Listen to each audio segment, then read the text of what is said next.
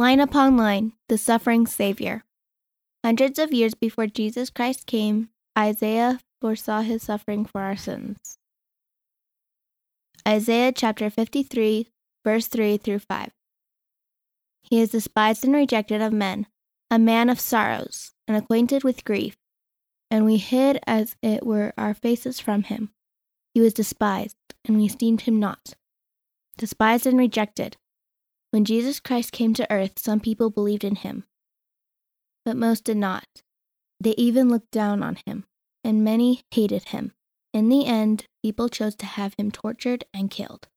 See 1 Nephi chapter 19, verse 9. Surely he hath borne our griefs and carried our sorrows, yet we did esteem him stricken, smitten of God, and afflicted. He hath borne our griefs. Jesus Christ took upon himself all our pain, sicknesses, and weaknesses. He did this so that he would have mercy on us and know how to help us. See Alma chapter 7, verse 11 through 13.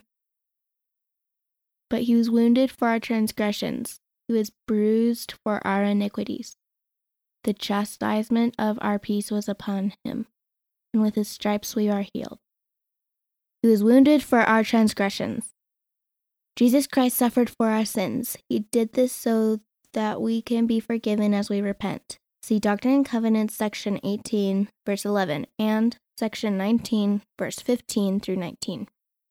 With his stripes we are healed. His stripes are his wounds. These stand for all the suffering he endured for us, including the shedding of his blood and his death. Because Jesus Christ suffered for us, we can be made whole again. His sacrifice makes it possible for our sins to be forgiven. As we repent and try to keep our covenants, he heals us and changes us. See Mosiah chapter 3, verse 7 through 11, and Articles of Faith 3. End of the article. Suffering Savior, read by Abigail Wayman.